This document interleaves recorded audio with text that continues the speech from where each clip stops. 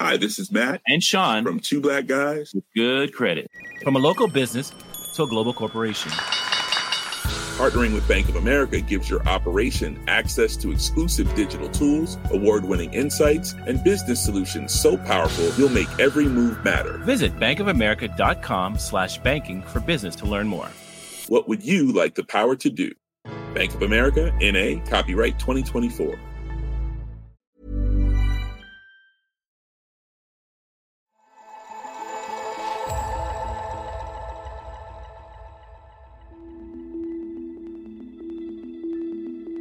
In 2006, I was doing a review on drugs that are used by doctors to prevent people being sick after surgery. That's John Carlisle. He's an anaesthetist working in the southwest of England. He'd been reviewing a few dozen research studies published by a Japanese scientist and found something weird about the data being reported. Those results had pretty much always the same ratio of people having headaches. To John, the results looked odd. He decided to look into them a bit more. And then on further inspection, one found patterns throughout all of the data, including the what are called baseline characteristics of people. And in this particular case, those characteristics did not follow the patterns one would expect, and they were exceedingly unlikely to have happened by chance. Once John's team had identified these red flags, they notified the university that employed the Japanese researcher in question, who went on to launch their own investigation. They found zero evidence that the patients had existed, and they described it as if he had sat down at a desk and made the numbers up. It's bad enough that a scientist would make things up in a research paper. But in the case of the Japanese researcher, the made-up study was about medicines intended to prevent people from feeling sick after surgery. If the fraudulent research had not been discovered, it might have influenced the clinical guidelines that doctors rely on when they treat their patients. Largely, medical practice, the things I do in hospital, are based upon trusting the truth of what's been published. So the big fear is that we are basing everything we do on some things that are true and some things that are false. If you look hard enough, you'll find plenty more examples of scientific malpractice. For instance, for more than a decade, cardiac patients in Europe were given beta blockers before surgery to reduce their risks of heart attacks and strokes. But the study that led to those guidelines was eventually found to have been based on partially fabricated data. By one estimate, this instance of fraud may have led to 10,000 deaths per year in Britain alone. So how common is fraud in scientific research? And what, if anything, can be done about it? Hello and welcome to Babbage from The Economist, our weekly podcast on science and technology. I'm Alok Jha, The Economist science correspondent. Today, we're talking to the scientific sleuths who spend their time uncovering fraud in medical research. We want to find out why scientific malpractice exists, how the sleuths do their work, and whether anything can actually be done about the worrying unwillingness of scientists themselves to fix the problem.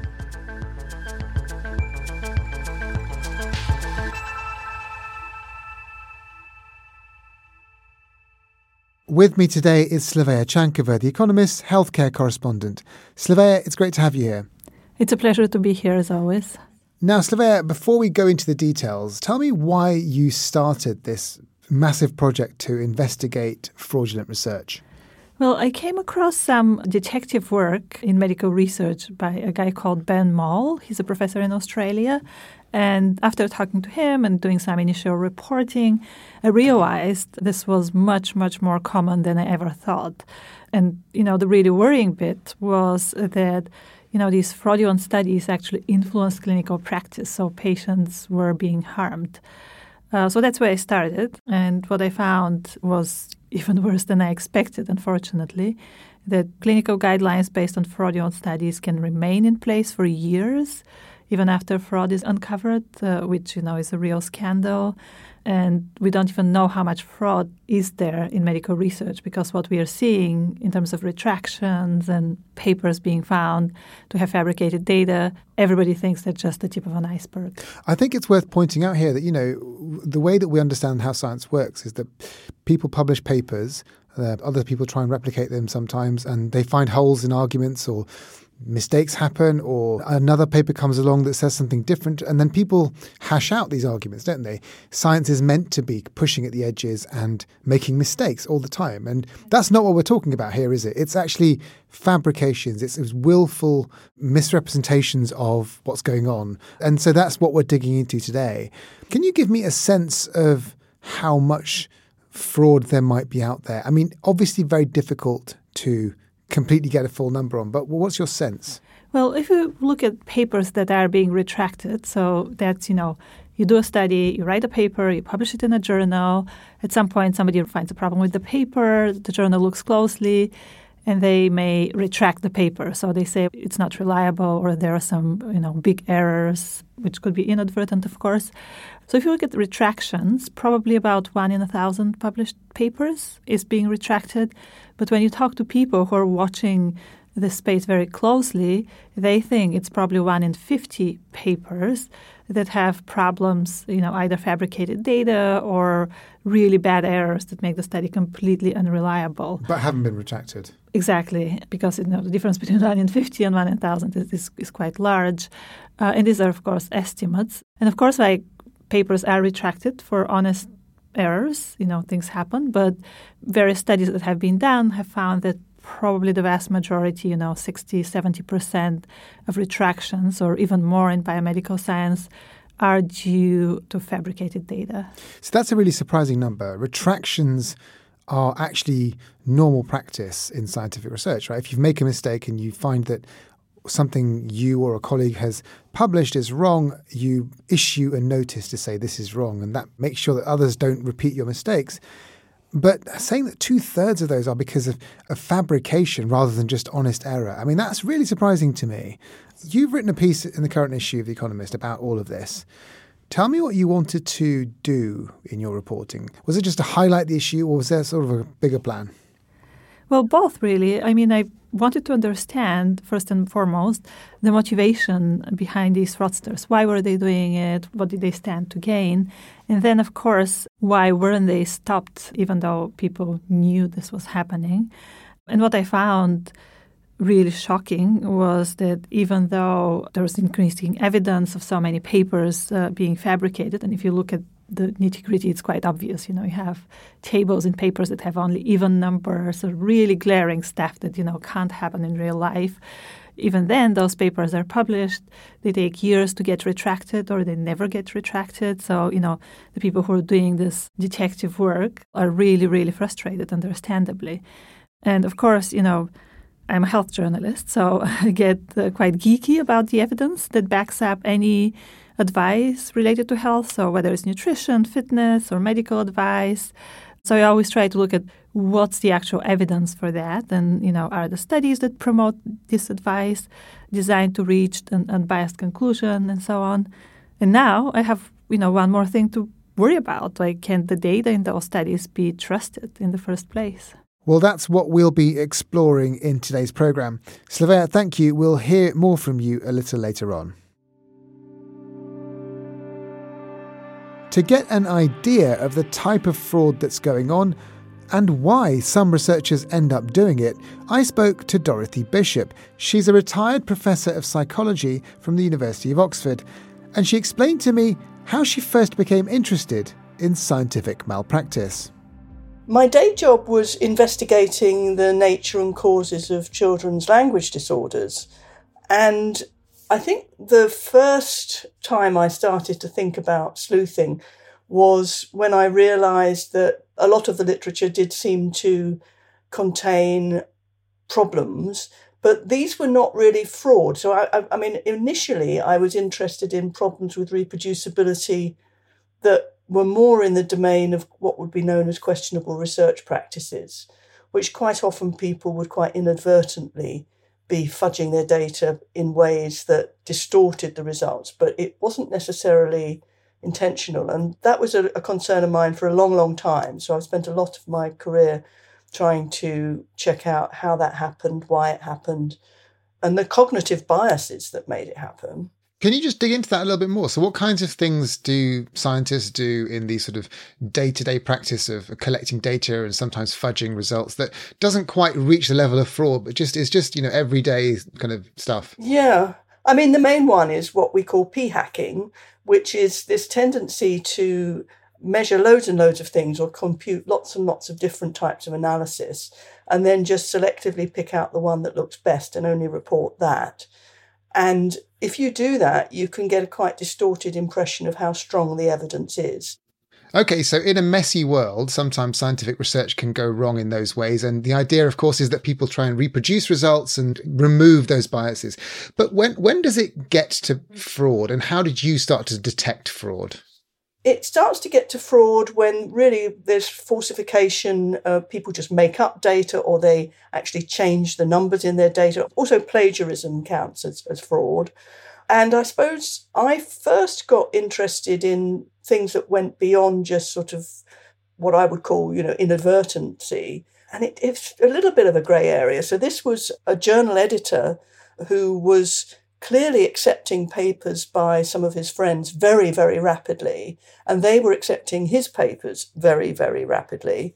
And the papers seemed to be very trivial. So I don't think this was quite fraud. So it wasn't stuff that was made up.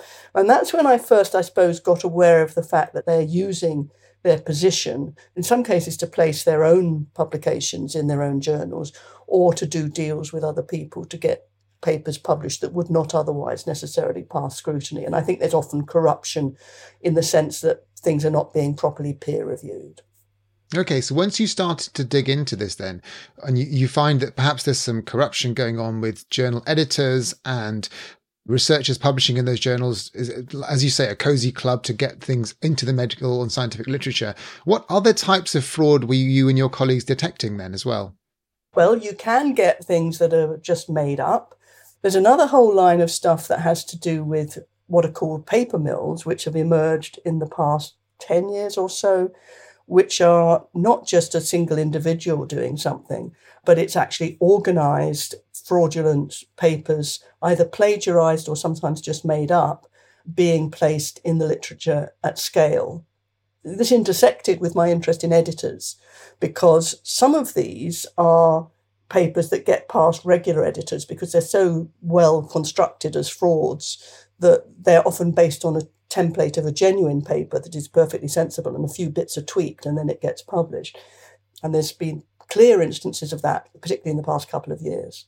Why is this stuff happening? I mean, what is the advantage for a scientist to publish faked research and an editor to publish faked information? What's the sort of motivation behind it? It's a very good question. The early paper mills were mostly from China, and the motivation appeared to be caused by the fact that you needed to have a publication in a journal of a certain rank in order to progress in your career.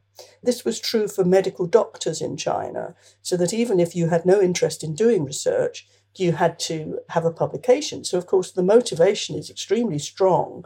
And if somebody comes along and says, give me $1,000 and you can have a publication, there's clearly a market for that.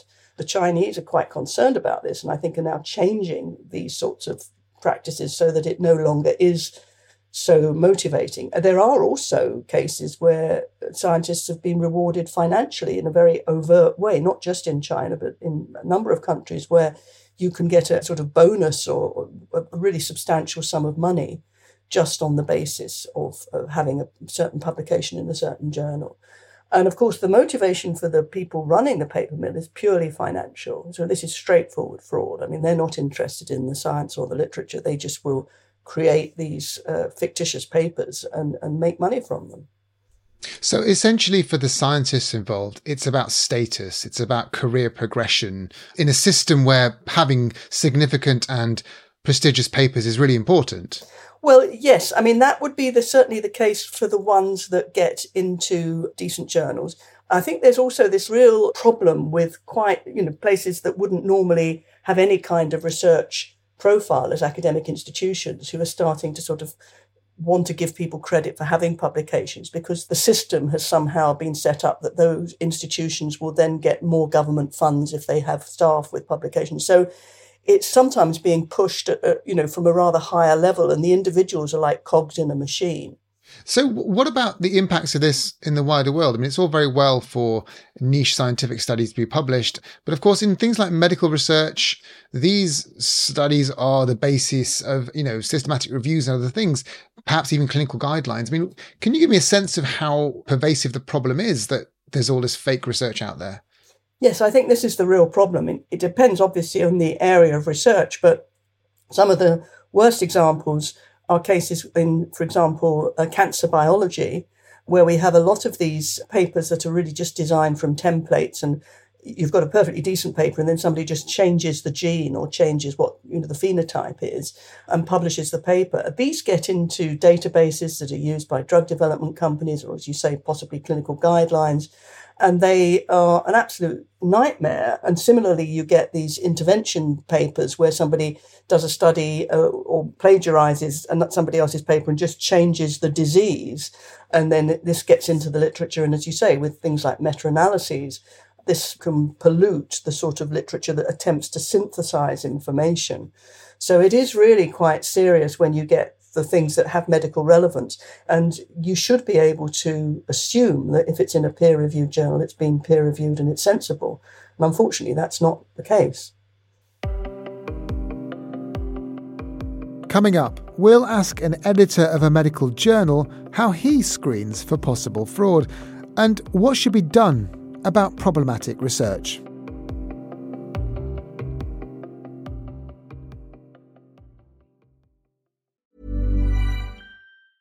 Life is full of awesome what-ifs, and some not so much, like unexpected medical costs. That's why United Healthcare provides Health Protector Guard fixed indemnity insurance plans to supplement your primary plan and help manage out-of-pocket costs. Learn more at uh1.com.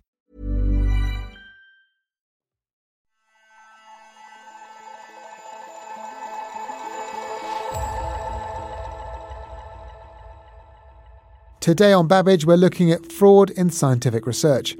We've already heard about how scientists end up committing fraud, but how can it be detected? At the start of the show, we heard from the anaesthetist John Carlisle about an instance where he detected that some of the data in a research study might be dubious. John is also the editor of a medical journal called Anesthesia. I asked him how common he thinks fraud is in his journal. If you'd asked me that question 5 or 10 years ago, I would have said maybe about 1 in 20 published papers. So not necessarily the ones we receive, because some of those are rejected and may never be published. But since then, I fear that the rate of papers with fabricated results in might be about 1/3 of all papers that we receive. That's an astonishing amount of fake and problematic data. What's caused you to change your mind about the instance of this kind of fakery over the years? The reason I've changed my mind over the last 5 to 10 years is because we started to ask for a lot more data from authors. So we've asked for what are called individual patient spreadsheets, where all the numbers recorded for each patient are recorded on that spreadsheet. If they send spreadsheets, it's much easier to identify false data in those, because you basically got loads more numbers to look at and looking at patterns and so on in those spreadsheets. You've established a model, haven't you, for screening for fraud. Can you just explain how that works? Well, it only applies to a particular type of study, which is called a randomised controlled trial. In that trial, you take a bunch of potential participants and you randomly allocate them to 2 or more groups. And so the distribution of their characteristics should be randomly distributed between the groups. So you take the numbers, you put them into a software, and then it prints out the probability of those numbers having happened by chance. If those probabilities are very low, then we go ahead and ask for further information. Now, when you detect some fraud, or you think that there's been made up data or something like this, what do you actually do? Is there a process you've established? It initially starts off with basically writing back to the authors and saying, can you explain these particular features that have raised some concerns. And then the authors may well be able to explain the particular problems, and that's the end of the process. Or if the authors either don't respond or don't respond to the satisfaction of the editors of that journal, then they can proceed to contact the authors' employers, the institutions that have conducted the studies, and some other institutions as well. In your experience, how do researchers respond when there's an allegation of fraud made? I've never had an author who's put up their hands and said we lied, or we made up data, or we've made big errors. Either they haven't responded, or they have said, well, we can't supply you with further data because various versions of the dog ate my homework excuses, which range from the hard drive got broken, there was a fire in the hospital, there's an earthquake. These are actually reasons that have been given to us for not being able to provide data. When we have shown in data that has been provided that there are problems, then those problems have usually been blamed on medical students who collected data, on colleagues who aren't listed as authors, or by some of the authors, they claim that they didn't know that the data supplied by another author had been fabricated. So it's quite rare to get people who really want to help editors correct the scientific record. I'm coming to the end of a 12-year period as an editor for my journal, after which I'll hang up my coat. And I'm left with a big sense of concern that this problem remains. Many fraud hunters find that they struggle to make an impact, even when they do find evidence of fabricated research and have let the journal editors know. I've reported a set of 800 papers, and I've been following that set to see what happens when you report them to journals. And after 5 years, 2/3 of those papers had not been corrected or retracted. One of the most prolific scientific sleuths working today is Elizabeth Bick. She was once a microbiologist at Stanford University, but nowadays calls herself a full-time image forensics detective. I look at images, I look at signs of duplications. So for example, when an image, the same image is used twice to represent two different experiments. Now that could be an honest error, but it could also be a sign of fraud. And especially images that have signs of photoshopping, where, for example, the same cell or the same protein band is visible twice. The chance that that happens by accident is almost zero. So that suggests that that was done intentionally. And what kinds of images? Can you just describe them for me? So images in scientific papers could be bar graphs or line graphs, but they could also be photos. So the photos would be of mice or plants or protein gels or DNA gels, or images of tissues or cells under a microscope. How did you discover that you were so good at finding problems in these sorts of images? Just by accident, but I've also always seen patterns in bathroom tiles or planks, like floor planks of laminate. So I would always say, oh, that plank is the same as that plank, or that tile is the same as that tile. So I've always had that. I guess that's a weird thing to have, but now I'm using that for images in scientific papers. I just discovered it by accident. I discovered a PhD thesis that had two images that were the same, but one of them was rotated 180 degrees. And I recognized it because it had a very distinctive smear or stain. And so I thought, hey, I've seen that image before. And that evening, I decided to look for more of those images, and I found more of them. So I guess all of these papers had gone through peer review. They had been published, and nobody had noticed that. So I guess I realized I have some talent of finding these duplications.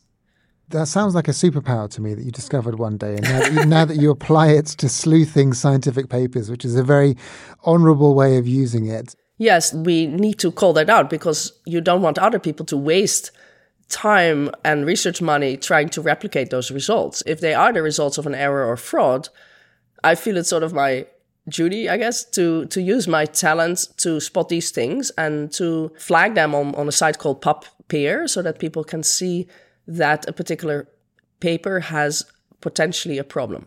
Can you just give me an example of how errors or problematic research have led scientists down the wrong path? I mean, because that's the kind of thing you're looking for, essentially, isn't it? Yeah, there's a paper that got published in 2006 in Nature, a very high scientific journal. That paper was by Sylvain Lesnay, and in that paper it appears that there were signs of image manipulation. I was not the first person to have found that, and I was asked as a consultant to look at that paper, and I found some other examples by this particular author that also had signs of image manipulation. That Nature paper appeared to be sort of the start of the beta amyloid hypothesis in Alzheimer's. Now, it was an influential paper that had been cited 2,000 times or so. So definitely a paper that had a huge influence on the Alzheimer's research field. Although I've also been told it was not the only paper. There were other papers that had evidence for that, but definitely a very influential paper that now is under investigation. So this is the idea that amyloid plaque proteins in the brain are implicated in dementia, Alzheimer's. And basically this, amongst others, directed billions of dollars of research around the world into at least trying to understand further how these proteins impact this kind of brain condition. But as you say, the investigation for that is still ongoing. But it seems amazing that if you could find that problem a decade or so later, that it wasn't detected all the way back then. I think most peer reviewers are assuming that the paper as presented is the real data, that those photos were real. And I think if you don't look for fraud, you don't see it, right? If you get an email saying, oh, you've won $80 million from a Nigerian prince, I think the first time we thought, oh, well, that's nice. But, once somebody else points out that that's a fraud activity, you should not respond to it. Now we know it and we won't be fooled again. But I think a lot of peer reviewers have no idea how to look for these things. And I also don't think that peer reviewers should be screening for this, since they're not really trained. I feel this is a task of the journals themselves, and they should hire specialized paid people other than unpaid volunteer peer reviewers. You've talked about how you can detect image manipulation or duplicates just because that's what you can do with your own eyes. But is technology of any sort improving what you can do? Yes, there are now several tools on the market. I've been testing a couple of them as well, that publishers are starting to use to screen the incoming manuscripts for signs of image duplication. Now, the software is still not ready to be used without a human going over the results. You still need to look at the things that it flags. Occasionally, it will flag duplicates that are actually okay. So for that, you still need a human to go over the results and look at which things are false positives and false negatives, for example. Is there a risk that these sorts of tools might actually make fraudsters better at what they do as well? Yeah, you can imagine that they could use images that they have used before. So they could use this software to make sure that there's no overlap between these photos. But I'm also, in general, very worried about artificial intelligence for being able to generate completely unique but completely fake photos that could never be detected by software. And so I'm not quite sure if we can detect if an image has been convincingly generated by AI. So that is what I'm really worried about, how AI could generate fake text, but also fake images. I wonder if you can talk about how being somebody who points out fraud can also be negative for you. I mean, you've had a lot of public pushback from scientists when you've pointed out that various results or images of theirs are perhaps problematic. Yes, I understand that when I criticize other people's papers, that they don't like that, right? Nobody likes to be criticized. But there were a couple of instances where I got indeed a lot of pushback. So one was a French microbiologist, so a person working in my field in Marseille, and he published about COVID-19. He published a very highly cited paper that hydroxychloroquine worked. It was even tweeted about by President Trump at that time. And so it got a lot of attention. A lot of people wanted to use hydroxychloroquine to prevent COVID or to treat it.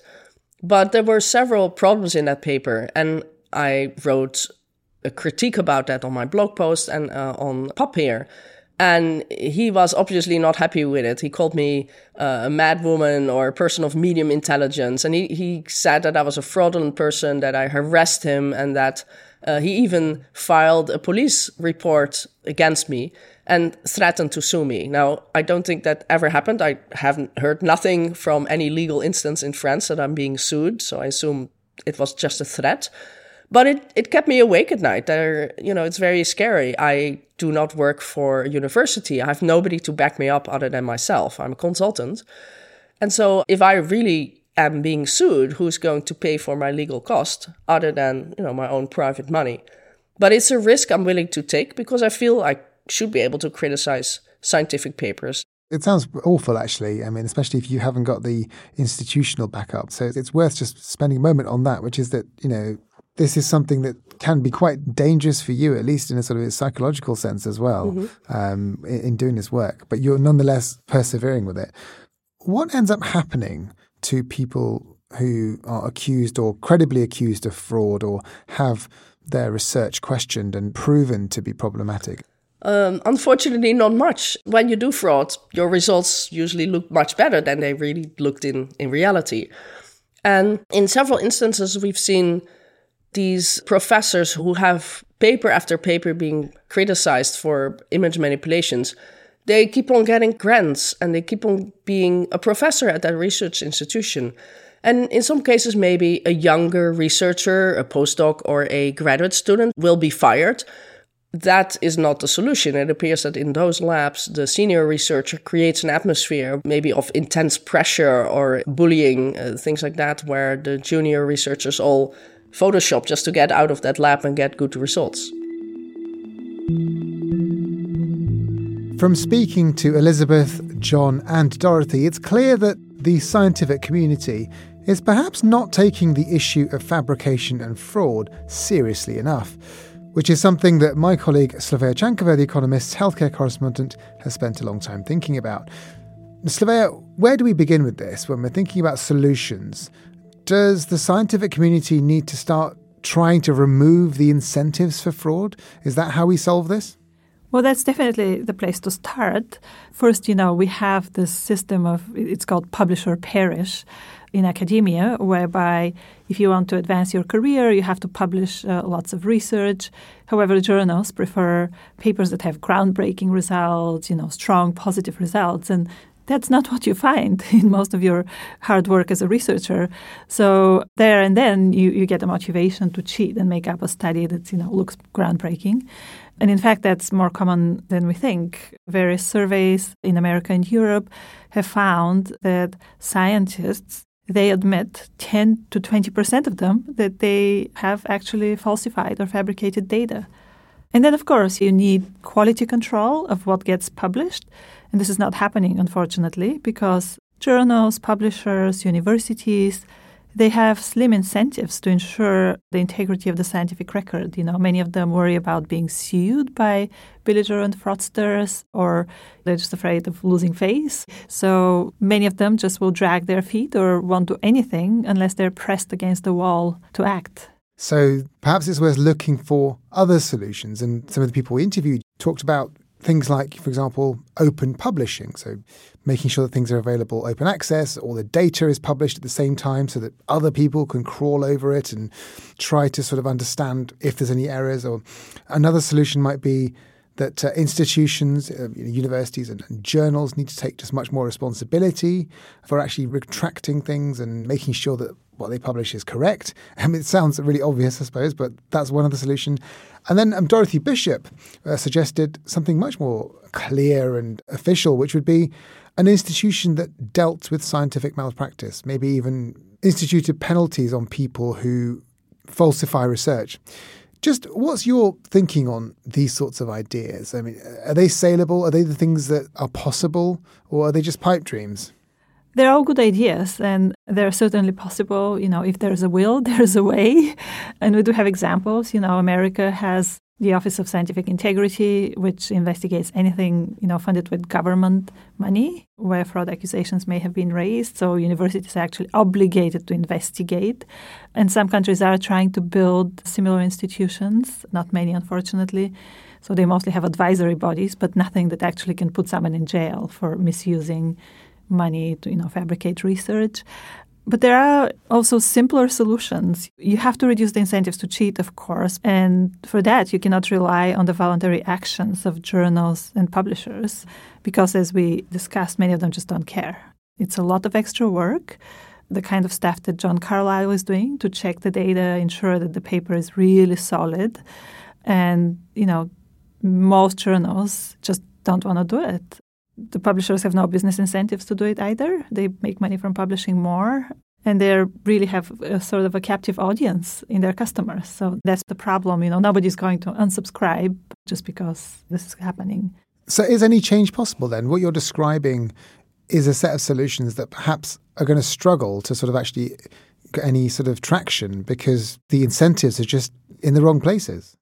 Yeah. My personal opinion is you need some sort of independent enforcement of rules that ensure scientific integrity. Like a scientific police force or something. Exactly. And, some of the people I spoke with said, you need kind of like specially trained, almost like police units, the way you have with art. You have specially trained detectives that can look at a piece of artwork and figure out whether it's genuine or it's a copy, by a fabricator. So something similar you can have in science as well. But of course, there are simpler short-term solutions that I think are quite feasible. So you can have, for example, private funders or governments who care about the integrity of medical science, who can do things like fund error-checking efforts, such as those that we heard from Dr. Carlyle, Dr. Bishop, and Dr. Bick. There is a website called PubPeer where anyone can post concerns they have about a published paper. So, there can be discussions and others can chime in and maybe look at work by the same suspected fraudster. So it's kind of like this community out there that's doing this work now voluntarily for no pay. So if there is funding, kind of like a system to support this effort, maybe more of this will be uncovered. But then, of course, you need to still reform the system so it doesn't happen in the first place. I think you've hit the nail on the head. I mean, if you don't reform the culture of the research activity itself, you're just going to get more and more of this, right? I suppose what it makes me think about is that science is meant to be self-correcting. We said right at the beginning that there are always going to be errors when you're pushing the frontiers of knowledge, and that's okay. It's okay to be wrong in science as long as you admit it and you learn from it. And we sort of have lionized science as this way of doing research that is the best that we've got. And I just wonder, after reporting this piece about fraud in medical research, do you think we should trust scientists a bit less than we do? I asked that question really guardedly because I don't think that we should be not trusting the outputs of science. But sometimes when you've got as much evidence of fraud going on, what are people supposed to think? Yeah, science is self-correcting for the most part in the long term, as others try to replicate the results of research or look into the data more closely to check for problems. But that self-correction may not happen for many, many years, and patients are being harmed as a result.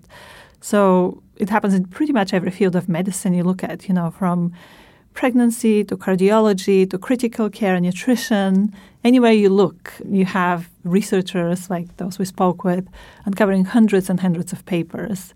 And of course, in some cases, the entire field of science may be misdirected by one study that says, here's a hypothesis, we found proof, and then others try to replicate it and just are wasting money, basically, going down blind alleys. Okay, well, Slivea, thank you very much for all of that. Now, I should remind listeners that they can read the full investigation into scientific fraud in the pages of The Economist this week. But Slivea, before I let you go, can I just ask you what else you've been reading in The Economist this week?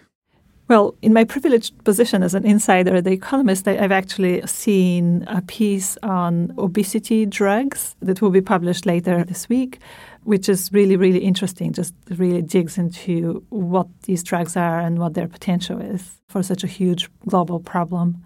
And it's a huge potential. And that will be out later this week. Babbage listeners can get a special introductory deal to subscribe to The Economist at economist.com/podcast offer. The link is in the show notes. Slivea, thank you very much for your time today. Thank you for having me. Thanks also to John Carlyle, Dorothy Bishop, and Elizabeth Bick. And thank you for listening. Babbage is produced by Jason Hoskin with mixing and sound design by Nico Rofast. The executive producer is Marguerite Howell. I'm Alok Jha, and in London, this is The Economist.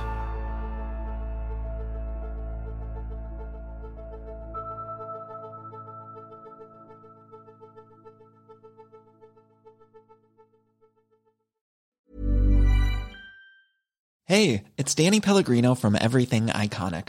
Ready to upgrade your style game without blowing your budget? Check out Quince. They've got all the good stuff, shirts and polos, activewear, and fine leather goods, all at 50 to 80% less than other high-end brands. And the best part? They're all about safe, ethical, and responsible manufacturing. Get that luxury vibe without the luxury price tag. Hit up quince.com/upgrade for free shipping and 365-day returns on your next order. That's quince.com/upgrade.